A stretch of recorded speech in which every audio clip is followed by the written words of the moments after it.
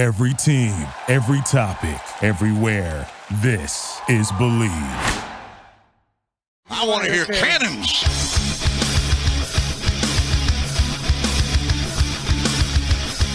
Three-step drop, goes on the end zone. On ball, touchdown Tampa Bay. Mike Evans reaches up with one hand and grabs it in. Here they go again. Timbo mode, dropping to throw. Winston out again, throws to the left. It's intercepted at the 35. Outside the numbers to the 40, to the 35, to the 30, to the 25, to the 20, to the 15-10. Mike Edwards, touchdown Tampa Bay. That's the dagger, my friend. This is the Big Nasty. Yeah, Big Nasty. Hall of Fame Tampa Bay Buccaneer fan, baby. This is Mike Allstott, Tampa Bay Buccaneers, and you're listening to the Cannon Fire Podcast.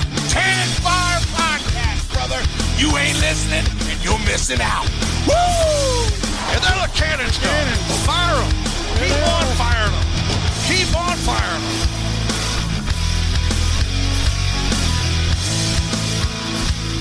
Hello and welcome back, ladies and gentlemen, to a brand new edition of the Cannon Fire Podcast. I am your host, as always, Rhett Matthew. Joined alongside me today, my good buddy and co-host for this episode, from BucsNation.com, Mr. James Hill. Joining us today, former Tampa Bay Buccaneers quarterback and the pride of Tulane. How about the wave? Mr. Sean King joins the show. How are we feeling, fellas? Happy Friday to you. Happy Friday, man. Hell, Tulane won a New Year's Day bowl game. Bucs won the NFC South. I mean, what could be better? Yeah, no kidding. Listen, I don't do this a lot. We are live today on Friday on YouTube, and this isn't something we normally do, but it has been one hell of a week. It is Friday. Sean's got the cigar. I'm going to go ahead and crack open a cold one. I like it. And we're going to get this bitch underway. So, the last time we talked about the Tampa Bay Buccaneers, they were fresh off a division victory over the Carolina Panthers. They secured the NFC South, a division that nobody wanted to win this year, but the Bucs were able to get the dirty work done. So they have got their ticket punched to the playoffs. They've got one more division opponent as we wrap up the 2022 NFL regular season. They are going to be on the road playing the Atlanta Falcons. Now, obviously, this is a game that, in the grand scheme of things, is not going to be very incremental for Tampa Bay. The injury report came out. A lot of big names going to be resting up this week. We'll talk about that here shortly. But, let me ask you this, Sean. What do the Bucs have to play for this week? There's been a couple sound bites that came out. Chris Godwin in particular said one of the most important things about the game this week is for all of these starters to come together and find a way to play 60 minutes, because I know the Bucs are 8-8 and they won the division, but something we've said all year long is that it feels like we haven't seen this Bucs team come together and play a full 60 minutes of football like we know that they're capable of. And after last week, you got to think they want to keep the ball rolling offensively, start playing their best ball right before the postseason. So realistically, for anyone wondering, what are the Bucs playing for this week? I think it's about confidence. First of all, internally, they have a very good grasp from a health standpoint. And if you have guys that have been battling through who aren't even close to 100%, I think the most important thing for them is to be as healthy as possible for Dallas. In the same breath, I would treat it like a preseason game. Hey, listen, guys, we're going to go out. The starters that are available, we're going to play the first couple series. Let's go out and execute and build some confidence and take some momentum into, this wild card game against the Dallas team we've already beaten, but a Dallas team is better than they were when we played them. I think it was first game of the season. So that would be my approach, business as usual, but also understanding that we do have some guys that we're going to need to be at full strength, because the playoffs isn't just the Dallas game. It's a 4-game stretch we have to go on in order to hoist the Lombardi Trophy. Yeah, I think too, exactly what you said there, Sean, is kind of treating it like a preseason game, because with those starters, like you said, and, to Rhett's point, so many guys are battling with injuries. A lot of players are ruled out, so you don't want to run that risk of aggravating injuries. A lot of guys, even Tristan Wirfs, I believe, re-aggravated his ankle injury a week or two ago. So do you want to run that risk? With Chris Godwin saying, hey, we got to put together a full 60 minutes. Do you want him out there for the full game? That's a pretty legitimate concern there, so close to the playoffs with just 1 week away from that. So I definitely agree where they can build some momentum, get a couple of series. I believe Todd Bowles said they still have a lot of things they need to work on. Definitely agree with that, but also finding that balance of, okay, build some momentum for yourself as a team, but let's take you out so you don't possibly run the risk of getting hurt. That's where I got to find that balance. Yeah, and one of the discussions at the beginning of the week as far as who's going to be available and who's not was just how many of the starters are we going to see, right? Obviously, you want to go out and win this game, and I think the Bucs and maybe Todd Bowles in particular have a little extra to play for this week. Maybe Tom Brady has this on his mind. I know not a lot of people probably care because, like I said at the start of the show, it seems so so non-important at this point in the season since you are gearing up for the postseason. But I think not only do you want to finish up the regular season with a win, but you want to finish with a positive record. If you're Todd Bowles and you can hang your hat on a division title and 9 wins in a season, I mean, in the grand scheme of things, I know the expectations were lofty, but 9 wins in a season is still somewhat respectable, I think, especially for a first-year head coach, right? Todd Bowles has had this defense humming. Some of those guys are resting up. The offense still kind of trying to find their footing, and hopefully they can do that this week against Atlanta. But I think obviously they're going to want to come out here with a positive record at the end of the year. It's going to boost everybody's confidence going into the postseason. But Tom Brady, here's a question I wanted to ask. No question Tom Brady's going to start this game, but is he going to finish it? You brought up the idea that it is kind of like a preseason game where you want to try and, conserve these guys' energy for the more important games. And if we're entering the third quarter, I mean, hell, if we're entering the fourth quarter of this game and the Bucs are ahead by 3 points, let's say it's 24-21, is it still going to be worth pulling Tom Brady to throw in a Blaine Gabbert or potentially a Kyle Trask later in the game? Like, do you think those guys are going to want to stay in if this game is close down the stretch? Because some of the wins the Bucs have this year, they had to kind of play catch up in the fourth quarter. And if you're in a situation where you have to do that on Sunday, I can't imagine the merit that's going to be, that you're going to get from taking some of those guys out. Putting in a Blaine Gabbert when you have to really kind of put the game away at some point doesn't seem like the best move to come away with a win. And I know that the win in the grand scheme of things doesn't matter, but if this game is close in the fourth quarter, are we going to see the starters play the whole thing? I think when you look at the year in a vacuum, the process has looked flawed. The result has been all that mattered. A lot of times we've come on, Rhett, and we've talked about with Evan, the majority of the year, they've had to come back down 16-6 to a Cardinals team with Trace McSorley. They were losing the Panthers game. But I told you guys it didn't matter because ultimately, if they won the division, they'd be in the playoffs. To me, the inverse is true for this game. I'd like the starters that are available to come out. If they can play a great first quarter, then take them out the game. Because ultimately, as much as Todd would like to go 9-8, if you go 9-8 and lose to the Cowboys, it doesn't mean anything. If you go 8-9 and win the Super Bowl, guess what? Nobody remembers what happened second half of meaningless Week 18 versus the Atlanta Falcons. So I would put a lot of emphasis on my guys. Let's be sharp from the get-go. That's something we haven't done often this year. It'd be great to get 2 good drives in the first where there's some balance. As successful as Tom was, it was great to see Mike Evans and the vertical passing game kind of reemerge.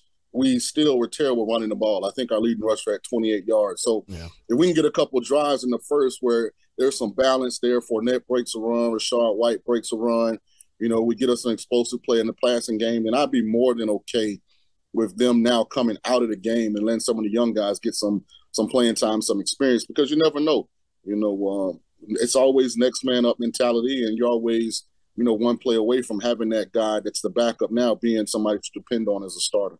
Hey, and speaking of backups as well, the left tackle stepping in this week, more than likely going to be Brandon Walton as Donovan Smith has been ruled out. Last week against Carolina, one of the reasons Tom Brady was so confident throwing the rock around the yard is because it felt like that offensive line finally started to hold up a little bit more, or at least in Tom's eyes, he started to trust them a little bit more. Now with D. Smith, I know that he has been under heavy scrutiny so far this year, so not a lot of people are going to be super upset that he's not out there, but he is a starting caliber left tackle in the NFL, so I think his presence will certainly be felt, or his lack of presence, if you will. James, I didn't mean to step on top of you right there, but what are your thoughts coming into this one? Yeah, just to kind of talk more about what Sean was saying. You mentioned, Rhett, where if it's a 24-21 situation in the fourth quarter, do you leave the starters out there? Well, I still think the starters would play probably the first quarter, like what Sean was saying, even if that, maybe a series or two, again, kind of like a preseason game. But one thing I'd be interested to see, you mentioned it, Rhett, is if it's 24-21, Bucks are up and they need to put a game away, or if they're even down 24-21, give a moment like that to a young quarterback like Kyle Trask, who, the Bucks have not seen a lot of besides preseason games and some training camps and whatnot.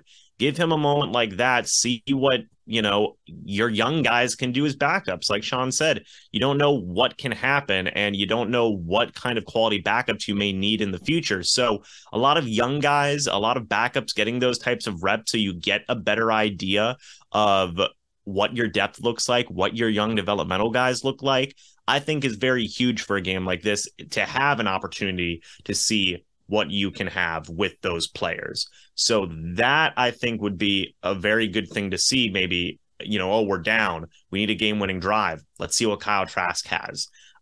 Because right now, as it stands, he's the only quarterback under contract after this year. And that's a pretty legitimate question as to what's going to happen at the quarterback position. So I feel like even if they are down, and the starter's already out, you're obviously not going to put him back in.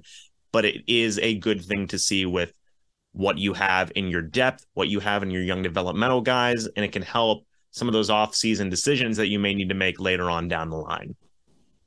We talk about the offensive side of the ball coming into this one. Of course, Donovan Smith being ruled out, so that's going to be affecting the offensive line. Tom Brady maybe feeling the pressure in the pocket, not going to be as comfortable as he was this time a week ago, throwing it to win the FedEx Air Player of the Week, I think. He ended up bringing home the hardware. Mike Evans, obviously, his 3-touchdown, 200-yard performance enough to win NFC Player of the Week honors. Congrats to both of those guys. But I think those are the only two pieces on the offensive side of the ball.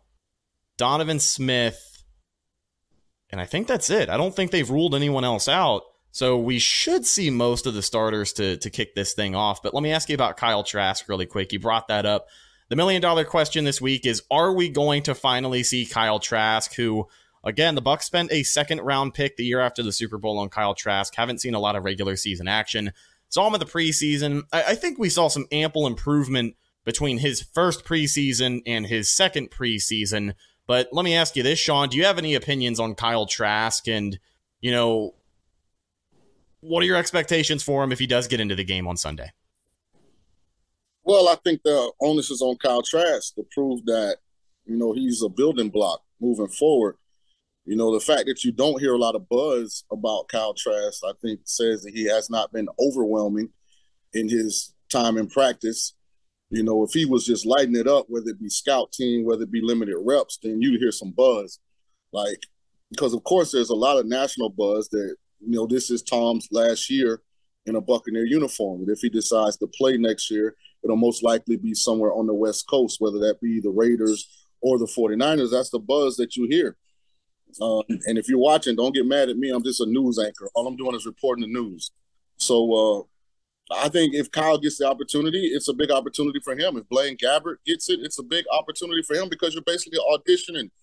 I remember a few years back, Matt Flynn got a multi-year big money deal because of how he played in the final regular season game for Green Bay. So you look at the Raiders, Jarrett Stidham went out through for 300+ and 3 touchdowns versus what a lot of people think is the best defense in football in the 49ers.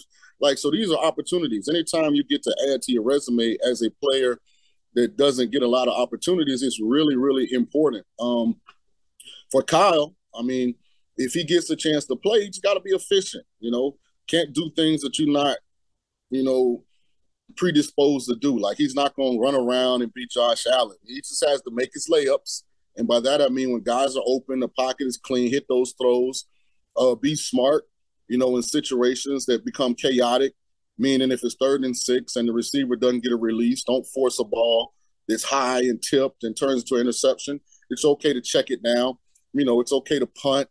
Just show that you can handle, operating an offense, because this free agent class that's coming up this offseason going to have some big names, guys.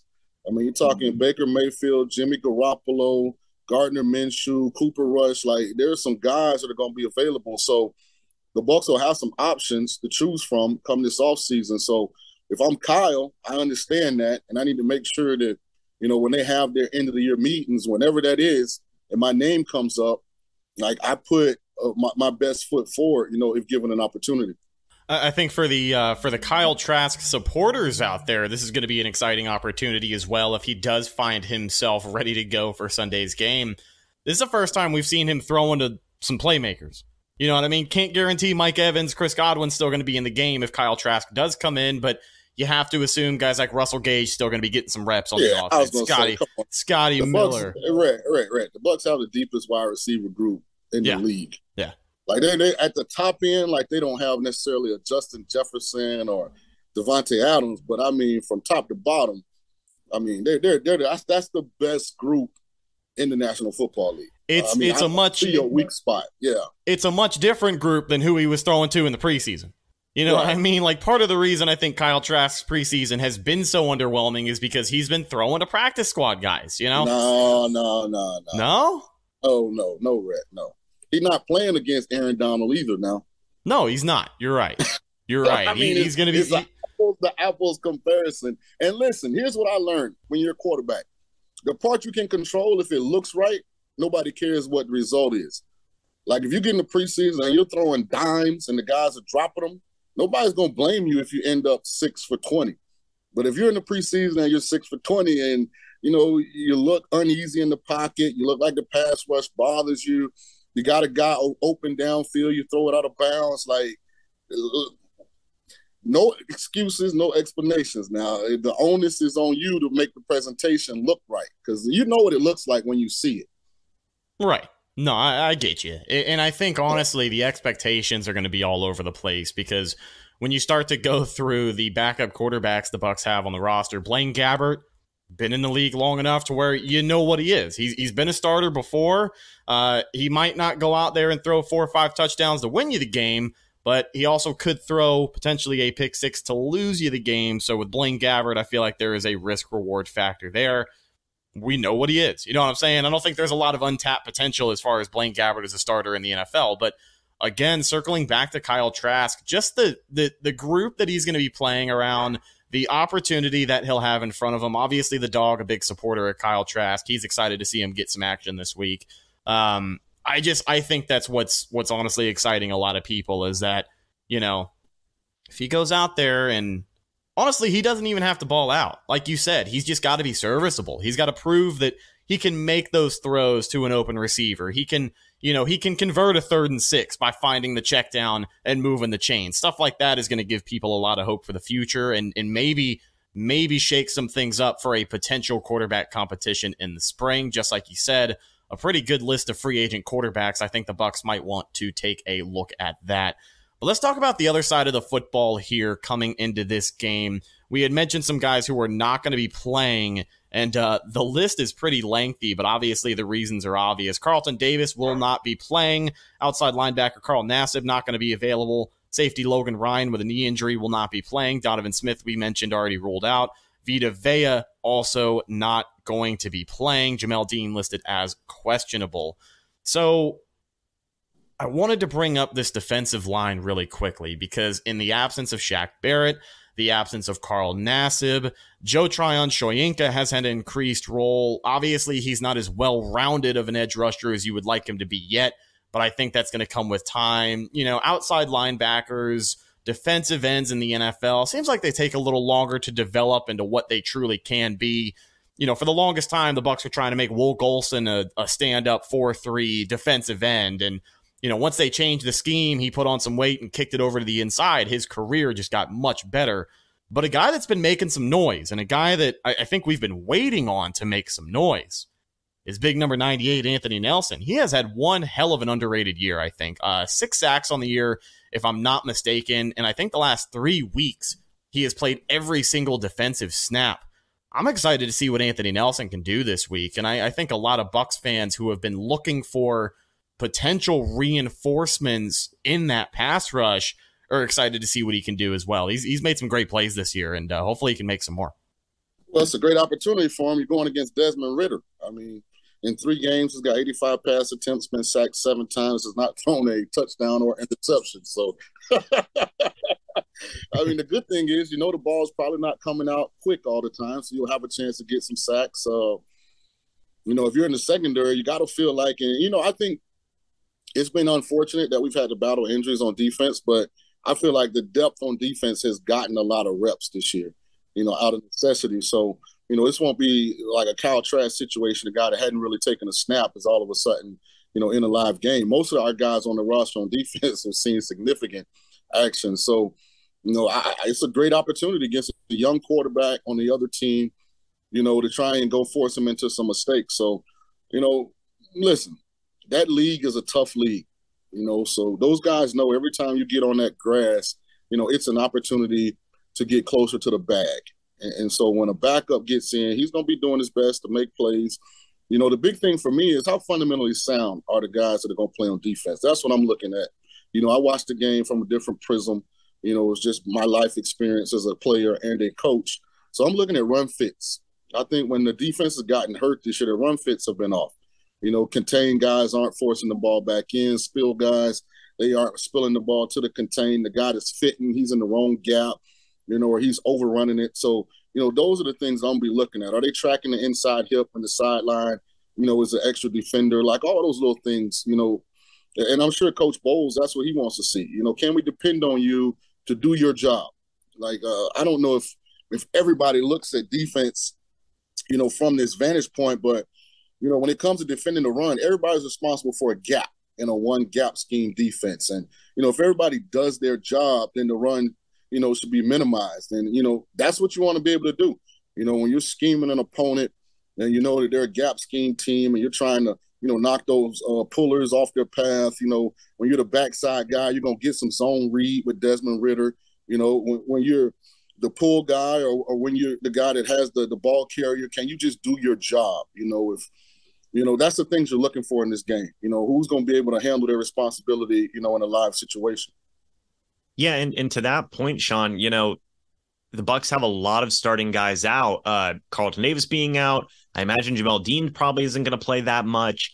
Mike Edwards has been dealing with hamstring hip injuries, so you're going to be seeing a lot of backups, right? A lot of guys who are going to be a part of that rotation in those playoff games who do need to improve on those certain types of things. Vita Vea not being out there. Like you said, if a guy like Vita Vea is out, big difference in terms of what this defense can do in certain situations, run game responsibilities and whatnot specifically. So whenever you hear Coach Bowles say something along the lines of, we still have a lot of things that need to be worked on, that's one of those things that you want to see. How are those backups going to do? Are those rotational guys going to do whenever you don't have a big guy like Vita Vea who's able to help in that run defense? Are they going to be able to work on those assignments better and get more in sync with what they need to do on the defensive side? That's going to be where you're going to see a lot of those valuable reps for guys like Anthony Nelson and some of those safeties as well, like a Keanu Neal. Zion McCollum might play a lot of cornerback in this game, the 5th round pick that they took in this most recent draft. Rakeem Nunez-Roches, Pat O'Connor, some of these guys who have been getting a lot of reps, like you said, Sean, due to injuries or just due to, the normal rotation that they have on the defense. Now we can see the chance of, okay, can they build some momentum for themselves? Can they build some continuity in terms of handling their assignments and doing what they need to do? Because you never know what can happen. Vita Vea, he's missed a lot of time with that calf injury. If he's on a snap count in the playoffs, or if he may miss the game entirely in the worst case scenario, those guys are going to have to step up. They're going to have to, take over those assignments that Vita Vea may have and, handle their own assignments as well. So that's going to be some valuable reps, like you said, that they're going to be getting in this game because of all those defensive guys being out. And James, some of it's just simple. When you're watching this game, you're talking about Anthony Nelson on 3rd and 3 on the hard count. Does he jump off sides? Right. The nickelback you were talking about, when you're bracketing 2 and you have inside help and it's 3rd and 4, you shouldn't give up any outbreaking routes.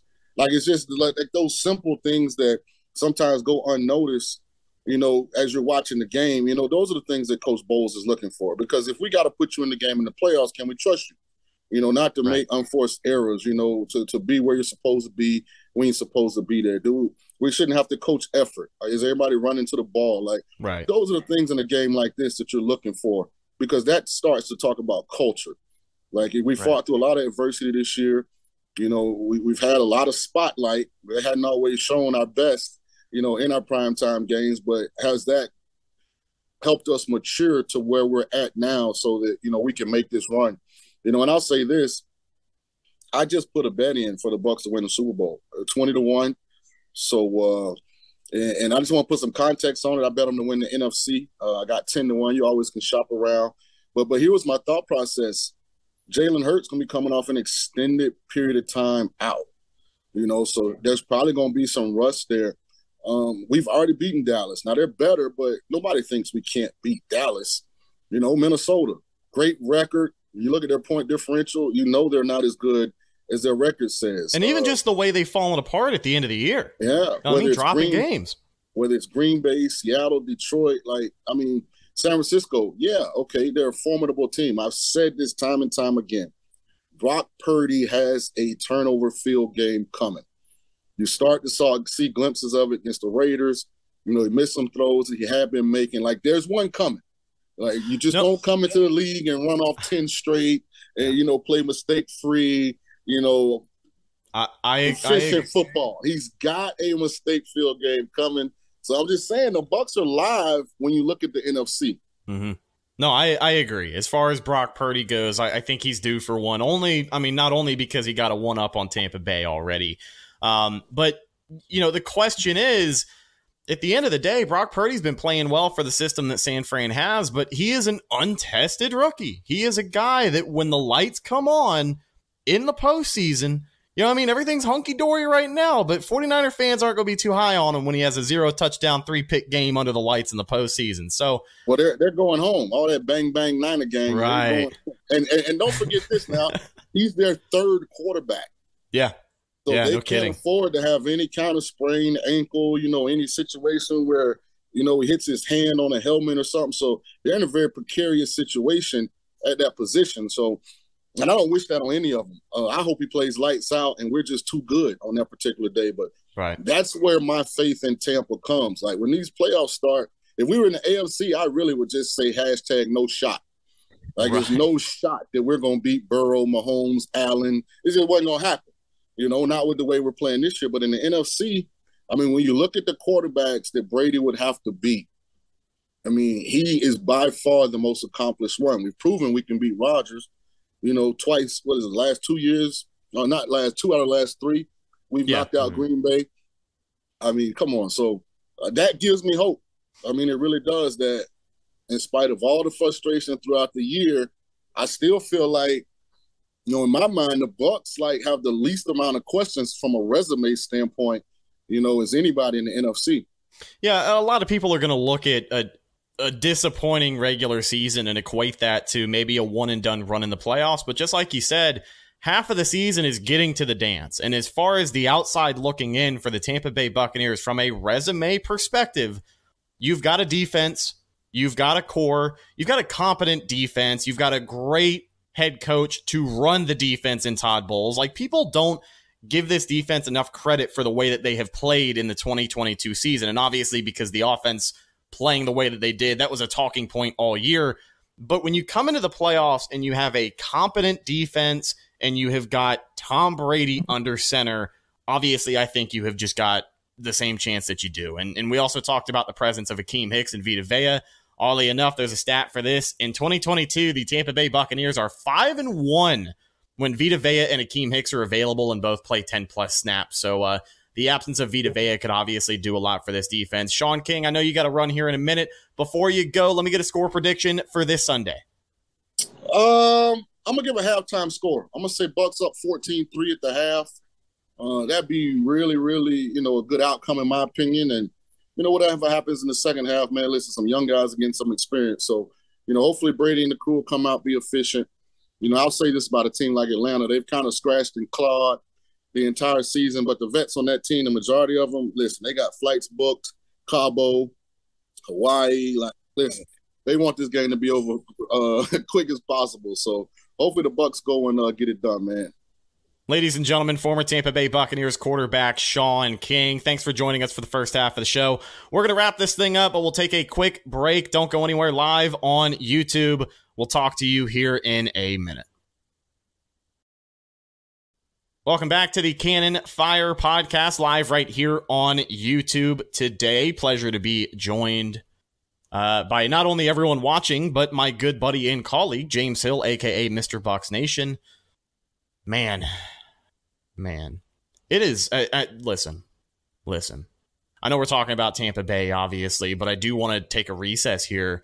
2023 has not been fun so far, man. It really, really has not. I know Tampa Bay is undefeated so far this year, but it's been one hell of a week for our Cannon Fire family. So not only do we appreciate everyone hanging out with us here today, but honestly, just anyone still kicking with us. It has been a hectic week, not only around, us and people that we know personally, but even the NFL. Yeah, just geez Louise, tough first week. Just so much tough situations happening. Obviously thoughts and prayers go out to everybody. Like you said, everybody relating to the Cannon Fire podcast. The Damar Hamlin situation, tragic. Absolutely tragic. I feel like the right decision was made on that too, in regarding the game and whatnot. And that obviously creates a logistical mess, but it needed to happen. Wow, there we go. And the dogs agree. They agree. Yeah, I think the right choice was made. As far as Damar Hamlin, though, for anyone not up to speed, though, a lot of encouraging updates from that camp. The breathing tube has been taken out in the hospital. He was able to FaceTime his teammates this morning, kind of address everybody. And I don't know if the report was true, but they said that when he was first waking up and starting to interact with people, the first question he asked is if they won the game. As in, if the Buffalo Bills beat Cincinnati and that game was canceled, it was obviously ruled a no contest. But you want to talk about the ultimate football guy. Hats off to Damar Hamlin, the Chasing M's Foundation, obviously that fundraiser, the way people have just have kind of, gotten behind this young man and really supported and lifted him up in a time like this. It has been refreshing to see the support that he's gotten in just the crazy ass times that we're living through right now. Sometimes we get it right, as a society or a group of human beings. Sometimes we can come together and really show support. Tom Brady even donated to the toy drive, I believe, that Damar Hamlin was supporting and whatnot. I believe he gave a $10,000 donation. So, it's just a cool thing to see everybody be able to come together. I think last I saw it was up to $6 million was what was raised for it. So just really cool. That just goes to show that situations like that, it is more than just a sport. It is more than just entertainment. Whenever there is tragedy, whenever there is heartbreaking things that do happen, people are able to come together and show support when it is needed. So I think that that's an excellent and a very encouraging thing to see. Absolutely. And just for the people curious, Evan Wanish will return for our post-game show this week. Sunday, win, lose, or draw after the game against Atlanta. We will be live right here, youtube.com/Cannon Fire Podcast to recap the game and, of course, the regular season as we get ready for the postseason. Let's check in on the live chat really quickly. Our buddy Wishing B says, wishing Vita Vea can take this week off and have a few more weeks to heal. That definitely would be nice, but I think for a big guy like Vita, he's been battling injury all year. So, skipping out on a game like this, in the grand scheme of things, I think is going to do a lot of good for his availability in the postseason. Lobello says, Tom Brady's first year with Tampa Bay, a Super Bowl win. Second year, division champs. Third year so far, division champs. Everyone wanting to move on from Tom Brady is out of your mind. You have become too spoiled. And, Sean had mentioned it earlier, and I know he was just kind of the messenger talking about the media buzz, but I could do a whole hour and a half podcast on why I think if Tom Brady plays another year, it's going to be here in Tampa Bay. But I know that we have also flirted with the idea of if TB12 does end up deciding to retire or just, hit the old dusty trail and go find a new franchise to try and bring to glory. We've flirted with the idea of some potential quarterbacks that could come in here and be the future of this franchise. We already talked about the Kyle Trask perspective of it a little bit earlier, but, Sean mentioned it as well. It's a pretty stacked free agent class. And I mean, there's not a ton of playmakers there. There's a lot of high risk, high reward type players. But when you hear of guys like Cooper Rush, who is proven to be capable of winning games for Dallas, Gardner Minshew, who, listen, that's my vote. That's your guy. Minshew mania running wild in Tampa Bay is obviously what I want the most. But the other options, you just want him as your quarterback because that's just basically you if you were an NFL quarterback. Maybe. I mean, I know he wasn't wearing the jorts, man. I know he wasn't balling out last week for Philly because they really didn't have any answers. But the week before that game against Dallas, what was it? Christmas Eve when they were playing in Dallas. I know they ultimately lost that game, but I mean, he was balling. He was balling. Let's see here. Hollow in the chat says, am I wrong for wanting Derek Carr if Tom Brady leaves? At least he would fit the whole pirate theme. Well, there's already, the marketing aspect with the pirate theme coming from the Raiders. But, I don't think that relationship in Vegas is going to be mended at this point. I know people were kind of talking about, Josh McDaniels really likes Derek Carr and Devontae Adams. That's the only reason he's Raiders because of Derek Carr. So clearly he's not going to go anywhere. And they just gave him that big ass deal last offseason. But I mean, it's done. Like he's done in a Raiders uniform. And he has done so much to where they didn't even want him in the facility the last 2 weeks of the regular season. So with that being said, what are your thoughts on Derek Carr? Because honestly, as much as I like Gardner Minshew, I would like a Derek Carr a lot more because he's proven to me, even though he's a little bit more of a high-risk quarterback because of the high volume of interceptions he's had this year, if the Bucs stick with an air raid style of offense, Derek Carr can make all those throws. Now I want to say this is he does have 14 interceptions, which I believe leads the league this year. Kind of crazy too, because a couple of years ago we just witnessed 30.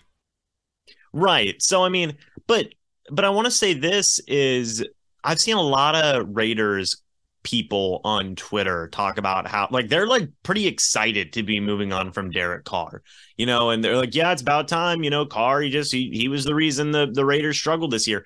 I don't agree with that. I mean, I just don't. I think that whenever I look at Derek Carr and I look at the response from Raiders people who say, oh, it's about time. Yeah, they do need to move on from Derek Carr. I sit there and think, why?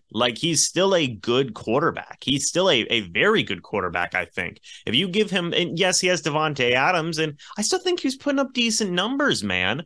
Devontae Adams broke the Raiders franchise record for receiving yards, and I think he was pretty damn close in receiving touchdowns as well. I mean, he had a really good year on a losing team.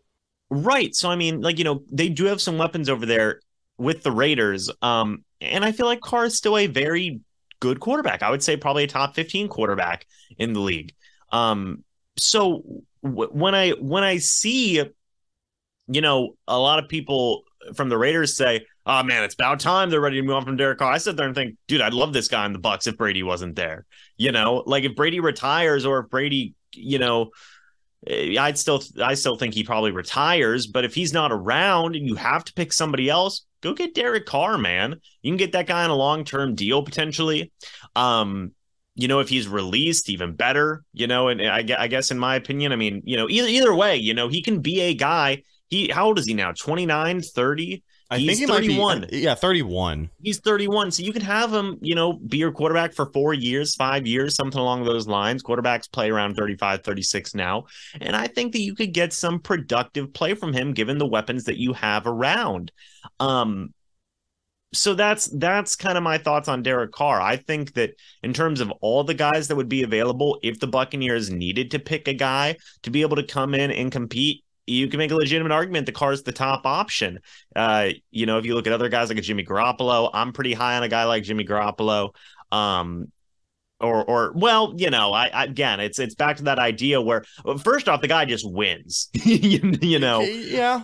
The guy wins, and if you give him enough good weapons, I feel like he is a guy that you can get some productive play out of. But still, I would say Derek Carr, if he's available, hey, got to be the number one option in my opinion, just based off of just the good stats that you've been able to see him put up. I mean, geez, you look at his career stats, 217 passing touchdowns to 99 interceptions and 35,000 passing yards in his career. That's pretty good, man. 217 to 99 picks. And let's not forget, he's probably coming off of his, I think, maybe worst season throwing interceptions.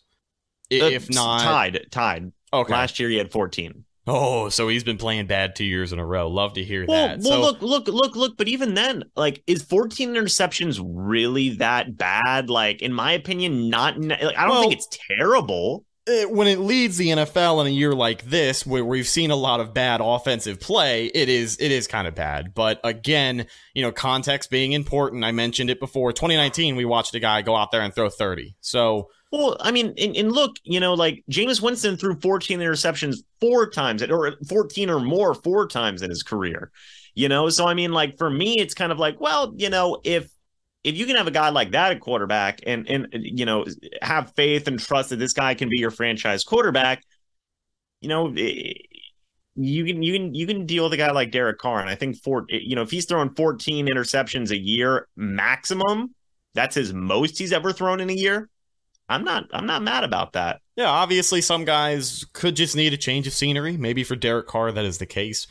Some thoughts in the live chat here about the quarterback discussion. Reznov Nada says Derek Carr won't win anything for Tampa Bay. He's just not that guy. And Jimmy G is too injury prone and not reliable. Hollow actually really likes the idea of Jimmy G. Says, oh yeah, Jimmy G does sound better and way better looking than Derek Carr. Let's see what else. Lobello with a great point here, and this is kind of where I want to pivot the conversation as we talk about the potential future of the quarterback position for Tampa Bay. If Tom Brady does leave, then I would want to get Derek Carr, but if both are available, then easily keep Tom Brady for as long as possible. So I haven't gotten your opinion on this, and I wish I could have asked Sean before he had to go, but Tom Brady... People talk a lot about Tom Brady in retirement, but Tom Brady has not talked a lot about retirement. And listen, when he retired the first time, he didn't talk a lot about retirement, but there were quotes that came out where you could kind of start to put the pieces together and maybe see it coming, right? Towards the end of the regular season, even going into the playoffs, he started to talk a lot more about his family, spending time with people who were important with him, making time that he didn't always have before. Like, hindsight's always 20/20, but the way that he was talking, you could almost see it coming, right? Well, sure. a couple of clues that we've got so far as Tom Brady and his thoughts on retirement. One of them is that he had reposted something that NFL Films had put up, and it was about his quarterback sneak touchdown against Carolina. And he had mentioned he's been doing it for 23 years and counting, which a lot of people thought was interesting, right? I mean, you're not going to continue to count the years if maybe you don't plan to have a few more. I don't know.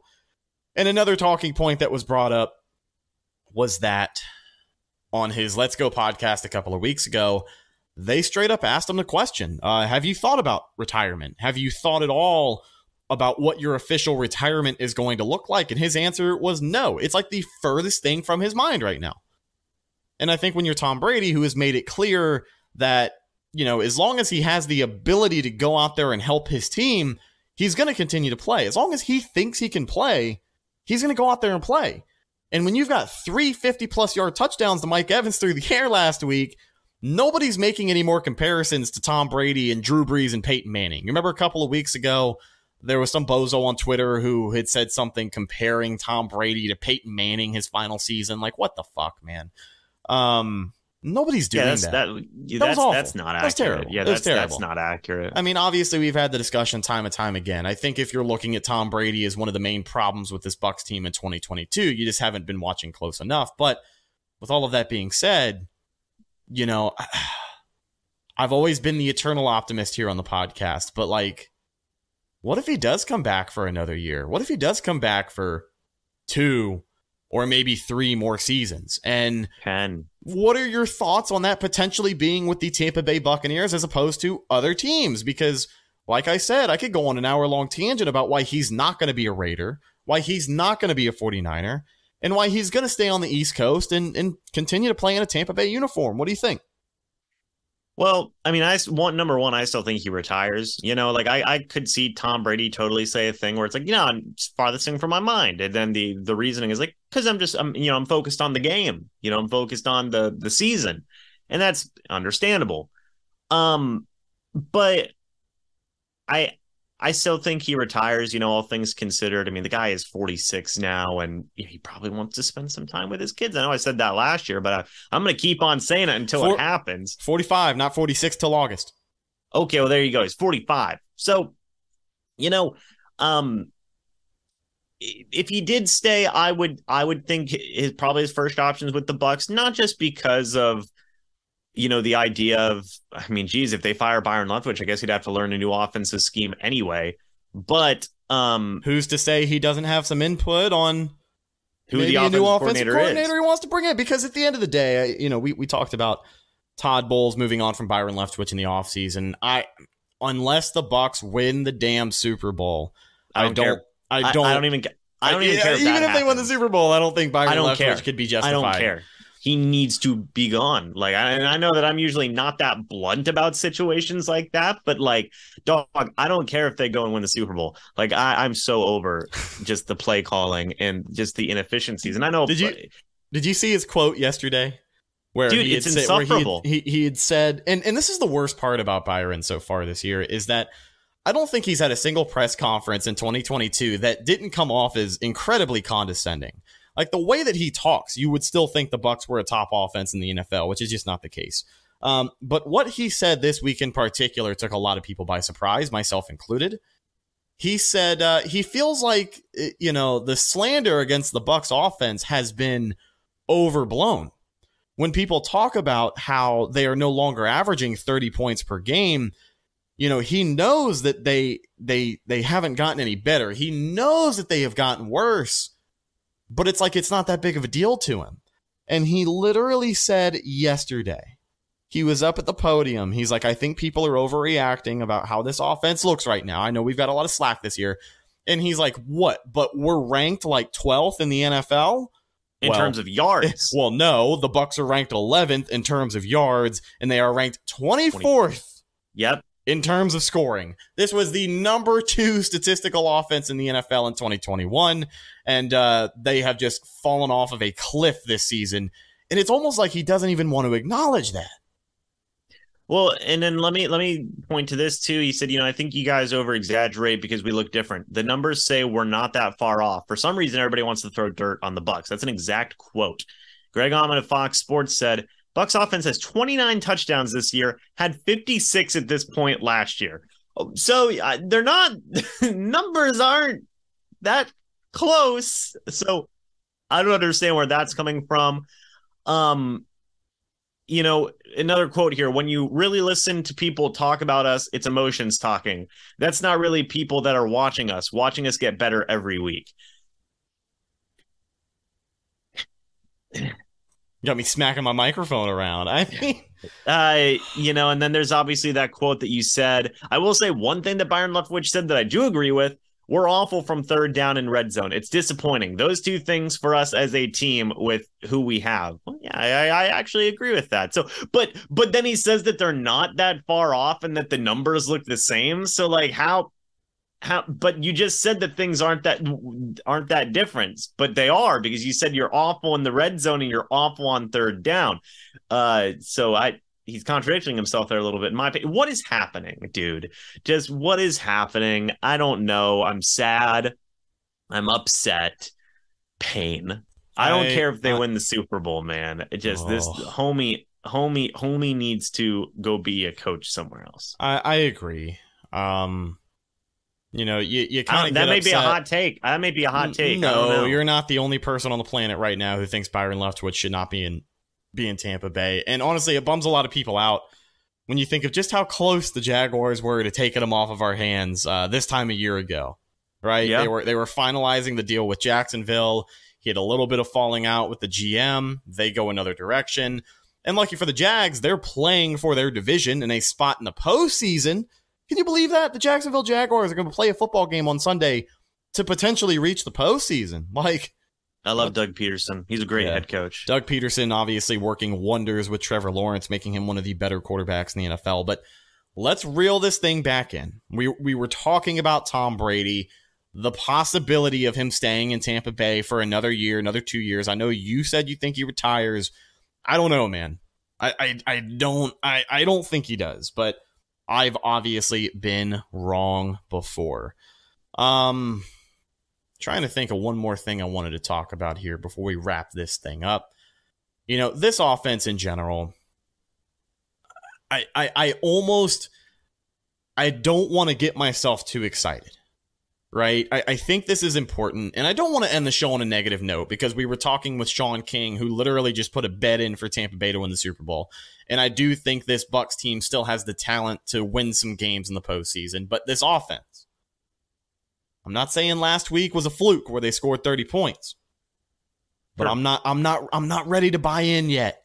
All right. The Bucs have gotten my hopes up too many times this season where I've told myself, all right, they're going to turn it around. They're going to figure it out. They're going to get the ball rolling. Tom Brady's going to right the ship, and we're going to get back to, putting up 28, 34, 38, maybe 40 plus points on teams. We're going to do it. Points. And they haven't done it. You look at the wins that they have had. The last few wins that they have had, Carolina, 21-10 headed into the fourth quarter of the game. 16-6 headed into the fourth quarter on Christmas Day against Trace fucking McSorley and the Arizona Cardinals. I don't remember the score, but they were down 2 possessions heading into the final 5 minutes of that Monday Night Football game against New Orleans. This offense has not proven to me this year that they can play a full 60 minutes. And I'm going to be looking for that, obviously, Sunday against Atlanta. I think the Bucs are going to be looking for that. Everyone in that locker room knows it. That's why Chris Godwin goes out there and says it. That's why Tom Brady says it. They know they have to put together a full 60 minutes. But if they can't do that on Sunday, I think we have to come to terms with what this offense is right now. And we talked about the stout defense. They obviously deserve the credit.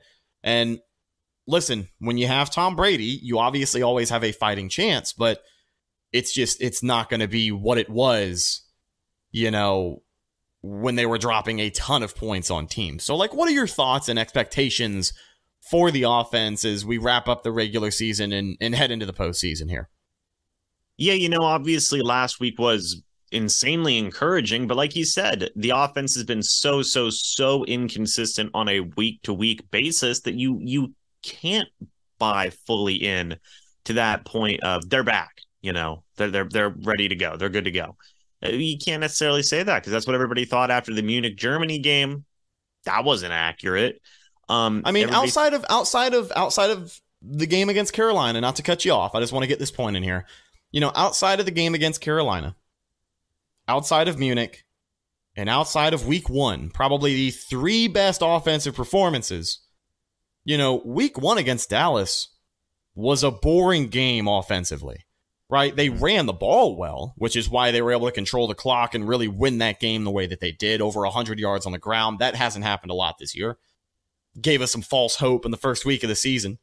And, against the Seahawks in Germany, they were a well-oiled machine, but they weren't a scoring machine. You know what I mean? They hadn't quite turn the corner to maybe bring themselves back to former glory is what I'm trying to say.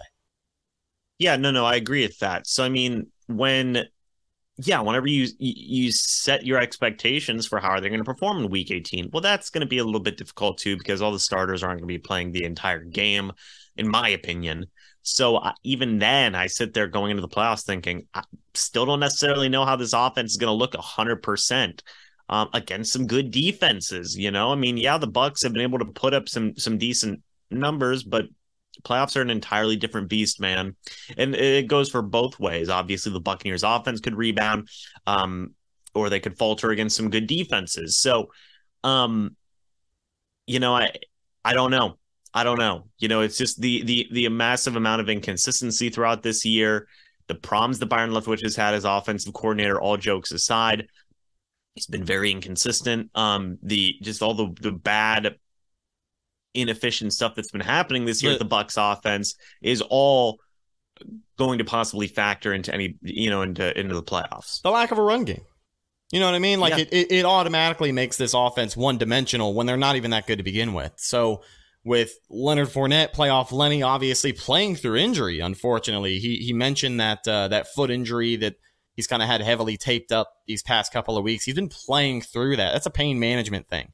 He chooses to be out there, but he's not getting the reps. And to be honest, for a running back getting paid $7 million a year, he has been disappointing this season. Rachaad White has been a breath of fresh air, but even though he has been good, he hasn't really moved the needle as far as, the production in the run game. And it hasn't really introduced a lot of folds into this offense that we know can be so much better. Mm-hmm. Yeah, no, I agree 100%, man. I mean, the running game has been inefficient, and just all that stuff, man. I mean, all the stuff that, they keep on saying they want to improve on, it doesn't necessarily happen. So, as I said, expectations for the playoffs and whatnot, I mean, who knows? Who knows what offense is going to show up? And that's kind of the only way I can look at it right now. I can't sit there and say, the offense is back to form, because I've thought that before this year. And like you said, Rhett, been dead wrong the next week. So, who knows? Who knows what type of offense is going to show up? It just depends on how well they're able to execute and how well of a game plan Byron Leftwich is able to call in that game. Yeah. Building consistency, obviously going to be a big thing for Tampa Bay. Looking to have another great week on the offensive side of the ball against a division opponent in Atlanta. And the Falcons, they have nothing to play for. This is their final game of the season, but teams like this love to play upset. And I know the Bucs, obviously a win or a lose, or a win or a loss here is not going to make much of a difference. But I still think everyone in that locker room is playing to win. You can treat it as a preseason game if you want to, but Tom Brady doesn't want to finish 8-9. He's never had a negative record in his 23 years of playing in the NFL. And I don't think he wants that to change this year, even though it has been disappointing. He wants to win. Mike Evans, these guys want to win. Chris Godwin, these guys want to win. Really quick, one more check-in on the live chat. Wishing B says they'll only get back to form when Tom has time. If Jensen suddenly comes back and Wirfs is healthy, etc., maybe. And obviously a great point. We have yet to bring it up. But Ryan Jensen ramping up the intensity at practice this week. And from people close to the situation, they say that there is, I don't want to say a good chance, but a better chance than most would think that he could be ready to go 2 weeks from now for the wild card round, a home playoff game for Tampa Bay. Would love to see Big Red come and make his season debut in the postseason. Obviously, this Bucs offensive line needs it. Chris Mail says, hopefully we run the ball creatively, play action passing, and score some points. I think that was a big reason why the passing game last week was able to do as well as it was. I mean, Mike Evans getting a lot of one-on-one coverage against a rookie cornerback is going to do that a lot of the times, but Tom was feeling comfortable in the pocket, and I think that's because they were getting a little bit more creative with the play action pass, and that has led to great things for this offense. Not only just this year, since joining Tampa Bay, Tom Brady on play action passes is literally like better than any other quarterback in the NFL. The stats will prove it. And hopefully they can try and incorporate that into the playbook. Maybe they get a little creative. This time last year when they were playing Carolina in the final game of the regular season, we saw Scotty Miller get a touchdown on an end around. Julio Jones has gotten some end arounds, but maybe you mix up some personnel. Maybe you mix up, bring in something that just hasn't been on film so far this season. Hopefully you can add some folds into this offense. Also, BK Jackson responds to Wishing B, says it was Sean Payton that gave that 4-2 losing record in the playoff stat. They were talking a little bit earlier about, let me see here. I know what he's talking about. I'm going to find it. 6 times with a losing record, teams enter the playoffs, and the losing record teams were 4 wins and 2 losses. So, I mean, for the Bucs, if they finish with a losing record, a stat like that, history proves to be on their side. What were you going to say as we start to wrap things up? No, I was just agreeing with what you were saying about the point from the chat and whatnot. So that was all. Perfect. Well, ladies and gentlemen, actually, you know what? Let me get a score prediction from you, James. I'm curious to see how you think this thing plays out on Sunday. I know, putting you on the spot, but you had some time to think about it because after I asked Sean, You had to have known this question was coming. I did not. 21-17 Bucks win, but with a lot of backups. Okay. I like it. Bucks win. Kyle Trask finishes out the game. Everybody rejoices. And, yeah, there's a little bit of hope. A little bit of hope. Okay. Kyle Trask. I will take Tampa Bay in this one. I think they win, and they finish with a positive record in 2022. 24-14. You know what? I like the defense to stand up. Realistically, Atlanta, just like it had been mentioned, they're kind of rolling the dice here with Ritter, a guy who is not proven to bring a lot of juice to this offense. I know they're going to play tough, and they're really going to try and play upset for Tampa Bay, but I think our defense is going to play well. I think Anthony Nelson is going to have a big game. I think they're going to get after him. He's going to be rattled. I think he'll make a few mistakes. I'd like to see, you know what, I'll predict an interception this week. Nothing crazy, not a multi-turnover game for the defense, but I would like to see an interception this week, maybe leading to some points. And I think the Bucs play a clean game all 60 minutes, kind of shades of that game against Seattle, right? Not a lot of mistakes, just a clean game, went out there and got the job done, and I think they handled business. 24-14, the Bucs come out on top. Couple of score predictions in the chat. Edwin Hernandez says 30-17 Bucs. So 2 weeks in a row, putting up 30 points for Tampa Bay obviously would be the kind of tone you want to set before the postseason on the offensive side of the ball. Mr. Smith said Falcons got that new guy starting, so the defense will be feasting. I agree with those sentiments exactly. But ladies and gentlemen, that's just about going to do it for the final regular season episode of the Cannon Fire Podcast. Thank you guys so much for hanging out with us live right here on YouTube. Subscribe to the channel if you haven't already for more great Tampa Bay Buccaneers content, and find the show on social media, Facebook, Instagram, and Twitter. All of those are Cannon Fire Podcast. Best place to go for updates on the show, and of course, Buccaneer news as it happens. Check out James Hill, his content right here on YouTube at Mr. Bucs Nation. You can also check out his written work and podcast exclusively on bucsnation.com. Also, Sean King, former Tampa Bay Buccaneers quarterback. You can see his jersey in the backdrop over there with James, the special edition black alternates that the Bucs never wore. But damn it, I wish they did, because they looked sharp. I like that combo in Madden still every now and again. Follow Sean King on Twitter at Real Sean King, and you can also find him on Instagram at Coach Sean King. And you can watch him on your television set Monday through Friday on VSiN Primetime Live. He's got you covered on everything betting, whether it's, NHL, NBA, NFL. He's putting bets on everything. We were talking about it last time. I think he had mentioned a NASCAR bet on here before, and I was like, are you kidding me? So make sure you get in touch with him on that and showing some love. Really grateful to have him and his insight on the Cannon Fire Podcast this year. Last but not least, you can find myself Instagram and Twitter at Redicus, RHETT, If you follow me, I will follow you back. But once again, folks, that is the show. Win, lose, or draw, we'll be live right here, youtube.com/Cannon Fire Podcast. I will be joined by Evan Wanish after the game on Sunday. Like 4 o'clock, 3:45, if everything goes according to plan. We should be talking to you guys right around that time. It should be a good one. Looking forward to it, and would love to see the Buccaneers round out a disappointing regular season with a positive record and some positive momentum headed into the playoffs. They made the dance. You just got to see what they can do when they get there. We'll talk to you next time. I am your host, Rhett Matthews, signing off from my co-host, James Hill, and special guest, co-host at this rate. I don't want to undersell him here. Former Tampa Bay Buccaneers quarterback, Sean King. Always a pleasure. Thank you guys again. We'll talk to you in the next one. Until then, and as always, thanks for listening, and go Bucs. Thank you for listening to Believe. You can show support to your host by subscribing to the show and giving us a 5-star rating on your preferred platform. Check us out at Believe.com and search for BLEAV on YouTube.